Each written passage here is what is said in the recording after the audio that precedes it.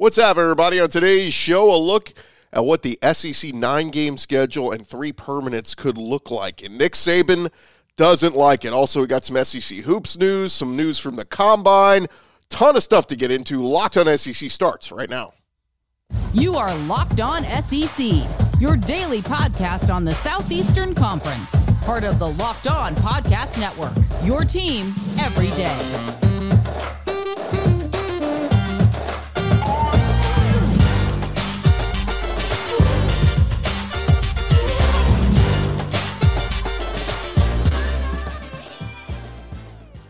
And what is happening, everybody? Welcome into Locked On SEC. It's great to have you guys along. I'm Chris Gordy. Thanks for making Locked On SEC your first listen every day. And remember, Locked On SEC is free and available on all platforms, including YouTube and at LockedOnSEC.com. Well, we got to jump into it.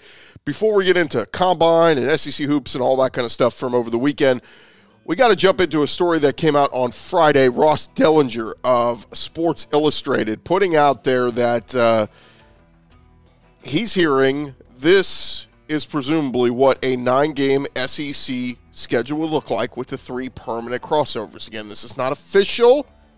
Ross said, speaking to league insiders, this is our best educated guess of the 3 permanent opponents for each SEC team if the league moves to a 9-game model. So here's how it breaks down. Alabama would preserve their rivalries with Auburn and Tennessee and LSU.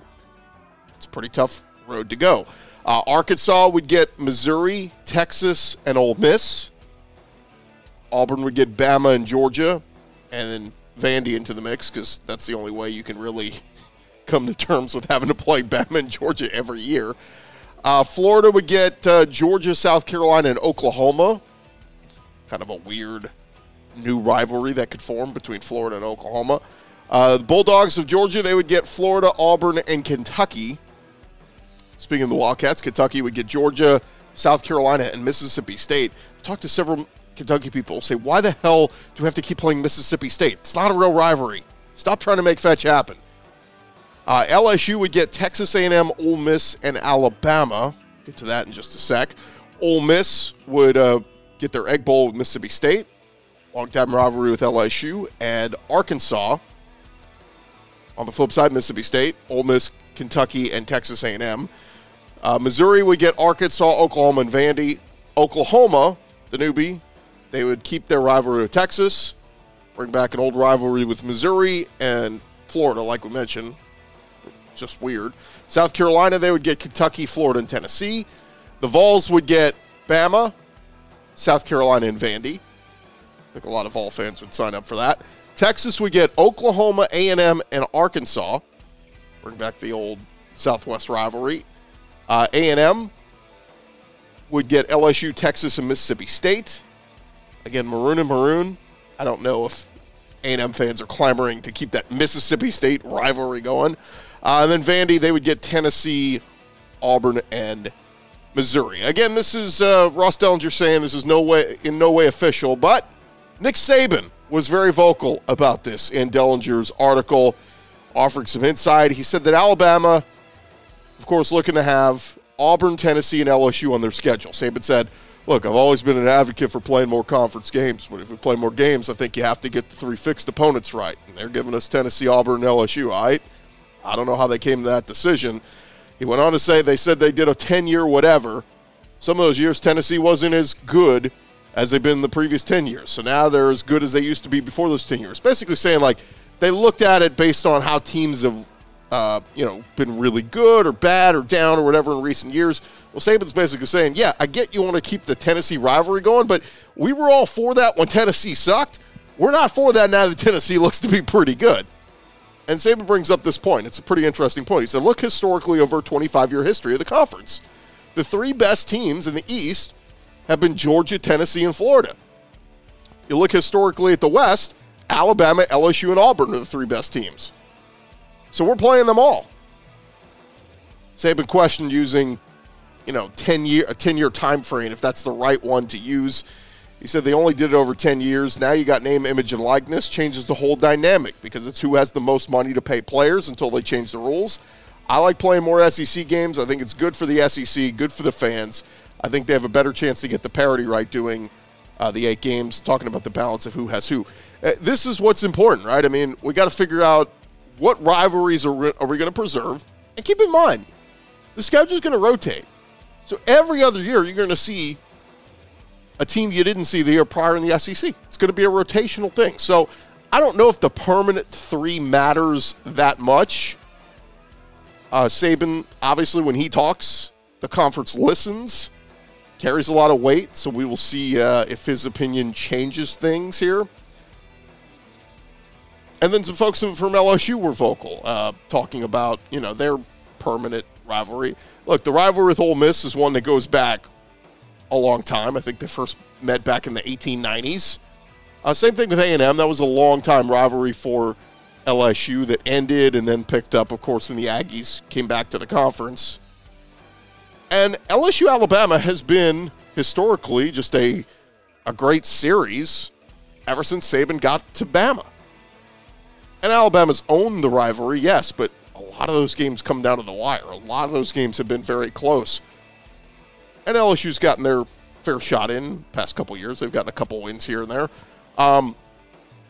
It just becomes, look, if you think of it from a perspective, if you're an LSU, do you want to see Bama every year on the regular schedule or every other year? And then those years where you don't see them on your schedule, you're probably, good chance maybe you see them in the SEC championship game anyway if Georgia or Tennessee or Florida's not there. So anyway, say all this to say there's no right way to get this done other than I think you try to preserve the best rivalries, right? I think keeping the Iron Bowl is plus. I think keeping Alabama-Tennessee you got to do. I think Auburn-Georgia is one you want to preserve. I think Florida-Georgia you want to preserve. The Egg Bowl, Ole Miss, Mississippi State, you got to keep. And then talk about the newbies. We want to see Texas versus Texas A&M. We want to see Texas versus Oklahoma.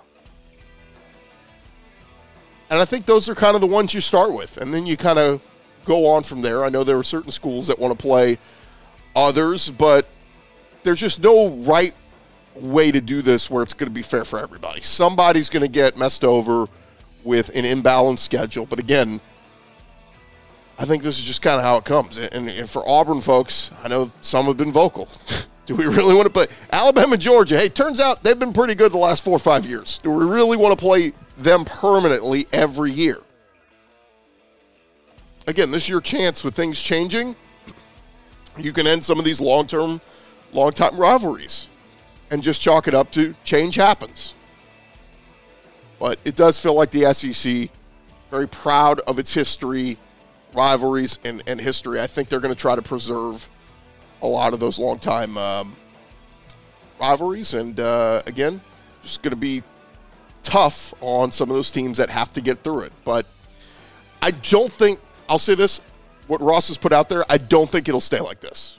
I think we'll see some changes here in the coming weeks to months when the SEC does officially announce who the permanent crossovers. By all signs, though, it does sound like the SEC will officially go to the 9-game schedule. So I think that Ross is pretty clear that they're going to go to that.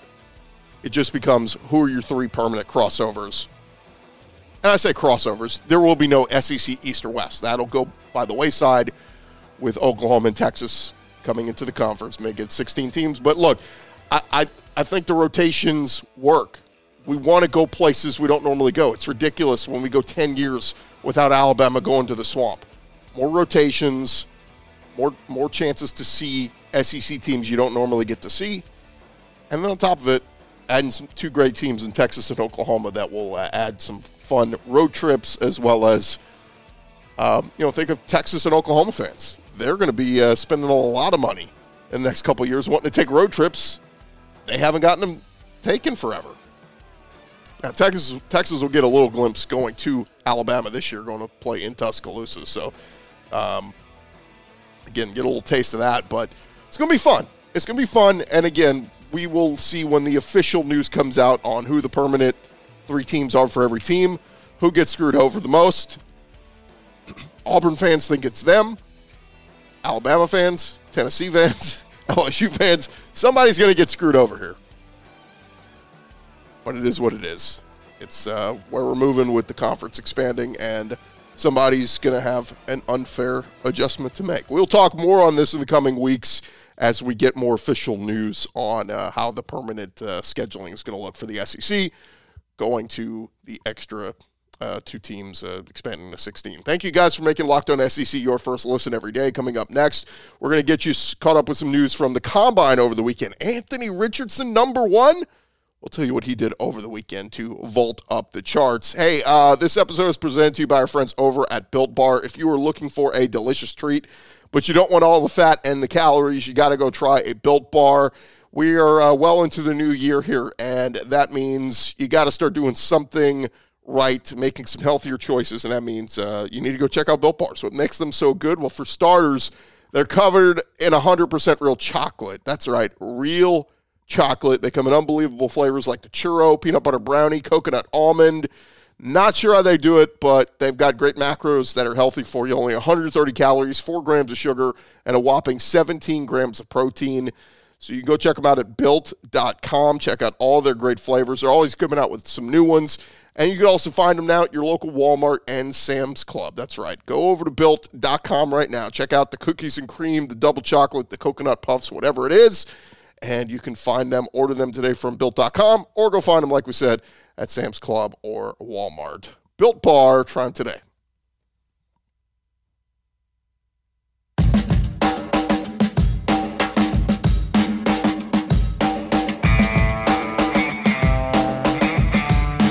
Going along here, Locked On SEC, and man, we had some interesting storylines come out from over the weekend from some SEC guys up at the Combine in Indianapolis. And look, I know a lot of you are just SEC football fans, and once these guys move on to the pros, you're kind of, whatever.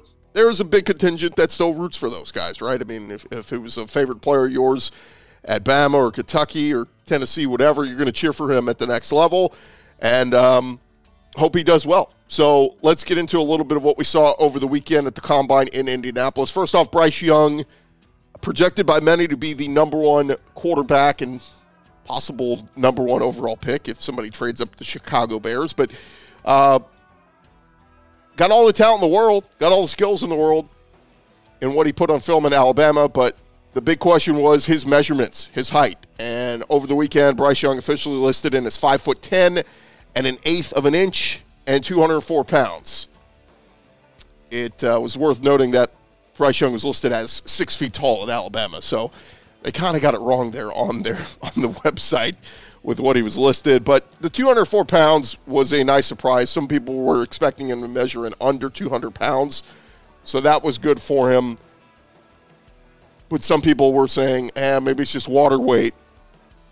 So Bryce Young, start packing on the protein, maybe eat some Built Bars, and put on some more muscle, because you're going to be judged by that. People saying he's got a slight frame, and for reference, his numbers are almost identical to Kyler Murray in 2019. Murray was 3 pounds heavier. Bryce Young does have slightly bigger hands than Kyler Murray. And, of course, Kyler Murray runs a lot more than Bryce Young. Not to say Young's not mobile, he is. But Bryce Young's always that willing passer, always keeping his eyes down the field, wanting to make the pass as opposed to tucking and running it, which he would do when he had to. That last drive at Texas this past season, we saw that firsthand. But we'll see. Is Bryce Young still going to be the first quarterback off the board? Well, he's got some competition. C.J. Stroud from Ohio State looked very good over the weekend. But out of the SEC, Will Levis talked about on Thursday he wanted to put on display his cannon, arm cannon on display for NFL teams, and he did just that. The NFL, everybody on the field kind of stopped when Levis was taking his turns, throwing the deep balls and airing it out. One of the notes said, this guy Will Levis, there was in fact a noticeable buzz in the building when he stepped up there and everyone was waiting to see him just air it out. So Levis impressed very much so with his arm talent, throwing darts up there in Indianapolis, and I think he locked himself into being a top 10 pick. Another guy who, man, if Will Levis buzz was big, Anthony Richardson buzz was slightly bigger. The Florida quarterback was electric on Saturday. First off, through the workouts, He ran a 4.43 40-yard dash. He weighs close to 250 pounds. Is the fourth best time by a combine quarterback since 2003. Jumped like an elite receiver, a 40.5-inch vertical, a 10'9" broad jump. The vertical was a record for a combine quarterback since 2003. And all his throws were great. I mean, the ball jumped out of his hands, particularly on the long passes, which we saw him do at times in Florida, firing 65-yard throws down the field and then 12-yard outs. The arc on his deep throws were incredible. So I think Anthony Richardson has certainly solidified himself as a top 10. It's funny, I saw some people saying, oh, maybe my team could get Richardson at 12 or 14. Brother, he ain't going to be there. I think all four quarterbacks, Bryce Young, C.J. Stroud, Will Levis, and Anthony Richardson, based on what we just saw from the Combine over the weekend, are all going top 10 in this draft. Now, I don't know where they're going. I don't know how it's all going to shake out. But three of the top four quarterbacks in this draft, all from the SEC, I think are all going in the top 10. Kudos to Anthony Richardson, though. Look, his biggest problem is what he put on film at Florida. 53% completion percentage this year. And he could chalk it up to bad play calling, bad coaching from Billy Napier. You could chalk it up to, hey, man, I didn't have Jamar Chase, Justin Jefferson, Jameson Williams, John Mechie. I had Justin Shorter and Xavier Henderson and, decent receivers, but not studs. You can make a case for that. But nonetheless, Anthony Richardson turned a lot of heads, as did Will Levis. We'll see where those guys go. By the way, another guy that spoke at the Combine but didn't go through any of the workouts, Hendon Hooker, the Tennessee quarterback, still coming back from that ACL injury just 3 months ago. He said he's on track to potentially start week 1 in the NFL. So that is a big update for Hendon Hooker. Let's see what happens with him. A couple other SEC guys, Jalen Hyatt, the Tennessee wide receiver. He looked really good when he was able to run, posted a 4.40 40-yard dash. Some were expecting a sub 4.4 time, but his speed will play in the NFL. On a 4.41 run, the network showed he was still faster than what Julio Jones and Justin Jefferson ran at their combine. So Jalen Hyatt expected to be one of the top wide receivers in this draft. In fact, Jordan Addison, who a lot of people have ranked higher than Jalen Hyatt, ran slower. His best 40 time was a 4.49, and according to some reports, did not measure well. So maybe Jalen Hyatt jumped Jordan Addison on some NFL teams' draft boards. Devon Achane, the A&M running back, he met with the media on Saturday, said he was chasing one of the all-time 40-yard dash records, the one held by John Ross. He said, look, I don't know, man. We're going to see. Would like to beat Ross's 4.22.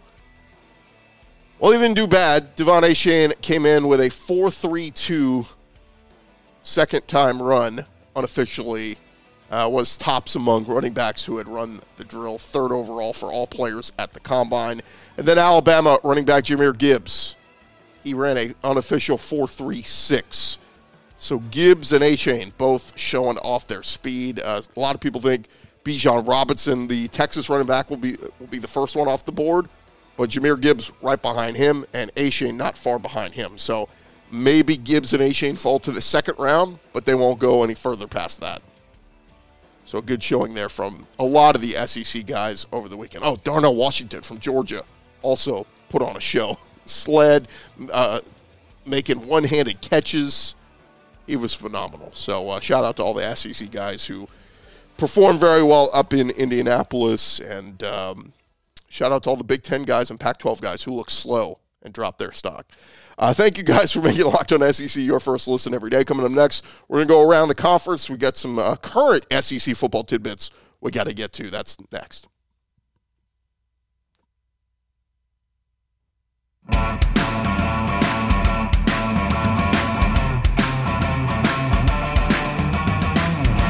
Going along here, Locked On SEC, and we talked about future SEC scheduling. We talked about guys who just played in the SEC, heading off to the NFL.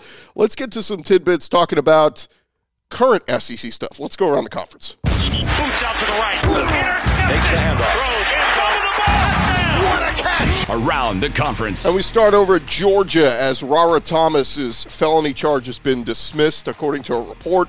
Thomas was suspended by Georgia since his arrest back in January, was charged with felony false imprisonment and misdemeanor battery, family violence first offense. The Atlanta Journal-Constitution reporting that the felony charge was dismissed on Friday, and Thomas has also entered a pretrial diversion program to resolve the misdemeanor charge. The requirements of the program include anger management classes and community service. So Thomas transferring this offseason after playing for Mississippi State the last couple years, had almost 900 yards and 12 touchdowns in his collegiate career. He's transferring into Georgia along with Dominic Lovett from Missouri, and it's sounding like he's going to be good to go, and the case being resolved, likely going to clear the way for him to rejoin Georgia's football program this spring, and it should be a go for the fall. Good news for Georgia, bad news for the rest of the SEC. Big-time playmaker there. Going to be catching passes from Carson Beck, Brock Vandagriff. We'll find out very soon. Meanwhile, over at Florida, Billy Napier's squad hit the practice field on Saturday, but obviously a couple of their units missing position coaches. Last month, Florida saw 3 assistant coaches head to the NFL for other opportunities. Napier did bring in Austin Armstrong as their new defensive coordinator, but is yet to hire position coaches at tight end and wide receiver. After practice on Saturday, Napier talked about it. He said, look, I'm not just going to flip a coin and hire a guy. If we have a person in place that we think is capable, we'll make those moves quickly. If we don't, then we're going to be very thorough. So we're making progress in that area. We should have some news here shortly. As for off-field staffers stepping into on-field roles, Napier said, we're built to handle attrition to some degree. The layers that you've got in each room, whether it's analyst, grad assistant, or a student, whatever we have in those rooms, we've been able to manage. Makes sense, right? I mean, just because a guy left, we don't want to just jump into promoting a guy or, let's go hire that guy. Do your due diligence. You got time. But as you go through spring, you do want to make sure you get the right hires because Florida's got to make a little improvement there in the tight end spot and the wide receiver room. Seemed like took a little bit of a step back last year. I like Keon Zipperer a lot, just production wasn't there this past year. Meanwhile, over at South Carolina, they will be losing a running back in Lavassier Carroll as he announced his playing career has come to an end. He announced on Friday he was retiring, citing a recent medical diagnosis. He thanked the University of Georgia for signing him out of high school and then South Carolina taking him in as a transfer. He said, I used to believe losing a game or having to miss a few weeks of practice was the biggest setback I would experience. The pain of losing a game will never compare to that of having to walk away from football. While it pains me to have to come to terms with my recent medical diagnosis, I'm going to have to say goodbye to the game that has been by my side as long as I can remember. So best of luck to Lavassier Carroll, calling it quits on his career. Meanwhile, over at Alabama, they are going to have to replace a veteran staffer in their program heading to the Pac-12. Buff Zone reporting that Deion Sanders set to hire Sal Sunseri to coach defensive tackles and fill a vacancy on their coaching staff. He would replace Patrick Hill. The 63-year-old Sunseri spent the last 4 years at Alabama, where he worked alongside Charles Kelly. At Alabama, Sunseri was a senior special assistant to the head coach. I actually spoke with him very briefly at the Lombardi Awards this offseason. He was there with Will Anderson. I was coaching him up last year as his position coach and was very proud of Will Anderson and all his accomplishments as he won the Rotary Lombardi Award. So best of luck to Sal Sunseri. Man, he's been a part of 4 national teams, 3 at Alabama. He was part of the Florida State team in 2013. And that Sunseri name has just been around Saban in Alabama for so long. But best of luck to him heading on up to coach for Deion, who's putting together a heck of a support staff. All right, let's get into some SEC hoops news. The SEC slate on Saturday, this past Saturday, finished off the regular season, so now the SEC tournament bracket has been finalized. Alabama did lose on the road to Texas A&M on Saturday, but it didn't matter because the Tide had already locked up the regular season championship and the top overall seed in the SEC tournament. The Aggies, Texas A&M, they are the 2 seed. Kentucky and Missouri round out the top 4. They will earn double buys, and they won't play again until Friday. So here's how it shakes out. Wednesday, we'll get the 12 versus 13. That'll be South Carolina against Ole Miss. After that, it'll be Georgia versus LSU, the 11 versus the 14. Then we get into the second round on Thursday. It'll be Florida versus Mississippi State, Tennessee versus the Game 1 winner, Auburn versus Arkansas, and Vandy versus the Game 2 winner. And then, like we said, those top 4 seeds, Bama, A&M, Kentucky, and Missouri, they will all play on Friday in the quarterfinals. Semifinals on Saturday, and the SEC championship game will be Sunday at 1 p.m. on ESPN. So we will see who makes it through this tournament. And checking in on seeding, Joe Lunardi updated his latest bracket projection early on Sunday. Here's how he's got it. He's got Alabama as the number 1 seed in the South. He's got Tennessee in as a 3 seed, Kentucky in as a 7 seed, as well as Texas A&M as a 7 seed. Missouri gets in as an 8 seed, Arkansas as a 9, Mississippi State in as an 11, and Auburn in as an 11. And his projection has Mississippi State as one of the Final 4 in, playing Dayton in a play-in round. And with Auburn, they receive one of the Final 4 byes in Lunardi's bracket. Vanderbilt, the lone SEC team on the wrong side of the bubble coming into this week. So if the Commodores can win a couple games in the SEC tournament this week, I think they can punch their ticket. I just think it's really bad if Auburn, with all their losses they've had lately, if they're one and done, if they lose to Arkansas this week in their first game, I think Auburn has a real good chance of not making the tournament. The question on Arkansas, too, if Auburn beats Arkansas. Arkansas's had a lot of bad losses in recent weeks. Could they be left out? Look, I'm all for all the SEC teams getting in, but Lunardi with 8 teams, I think, is more on the optimistic side. So it'll be tough. We'll see. Some teams with some, still with some stuff left to prove, need to add to those resumes this week. And a couple other SEC hoops news. Brandon Miller, arguably the best freshman in the country at top 2 Alabama. He was left off the John Wooden Award ballot released on Saturday. He was named to the watch list for the award back in January. But keep in mind, just 2 weeks ago, he's left off weekly honors for the SEC. And this likely stems from the recent involvement in the Darius Miles shooting case, and maybe the John Wooden Award folks wanting to separate themselves. It's a shame because Brandon Miller on the court, been one of the most special players in the SEC this year and all of college basketball. Been fun to watch.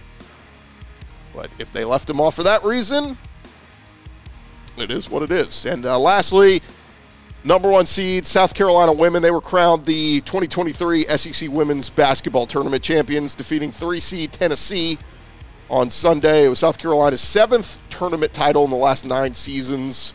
Congrats to Dawn Staley and her crew. LSU and Kim Mulkey, they lost to Tennessee late in that one on Saturday. So we were hoping for an LSU-South Carolina rematch, but that one did not happen. So congrats to Dawn Staley and the South Carolina ladies, improving to 32-0, 16-0 in the SEC.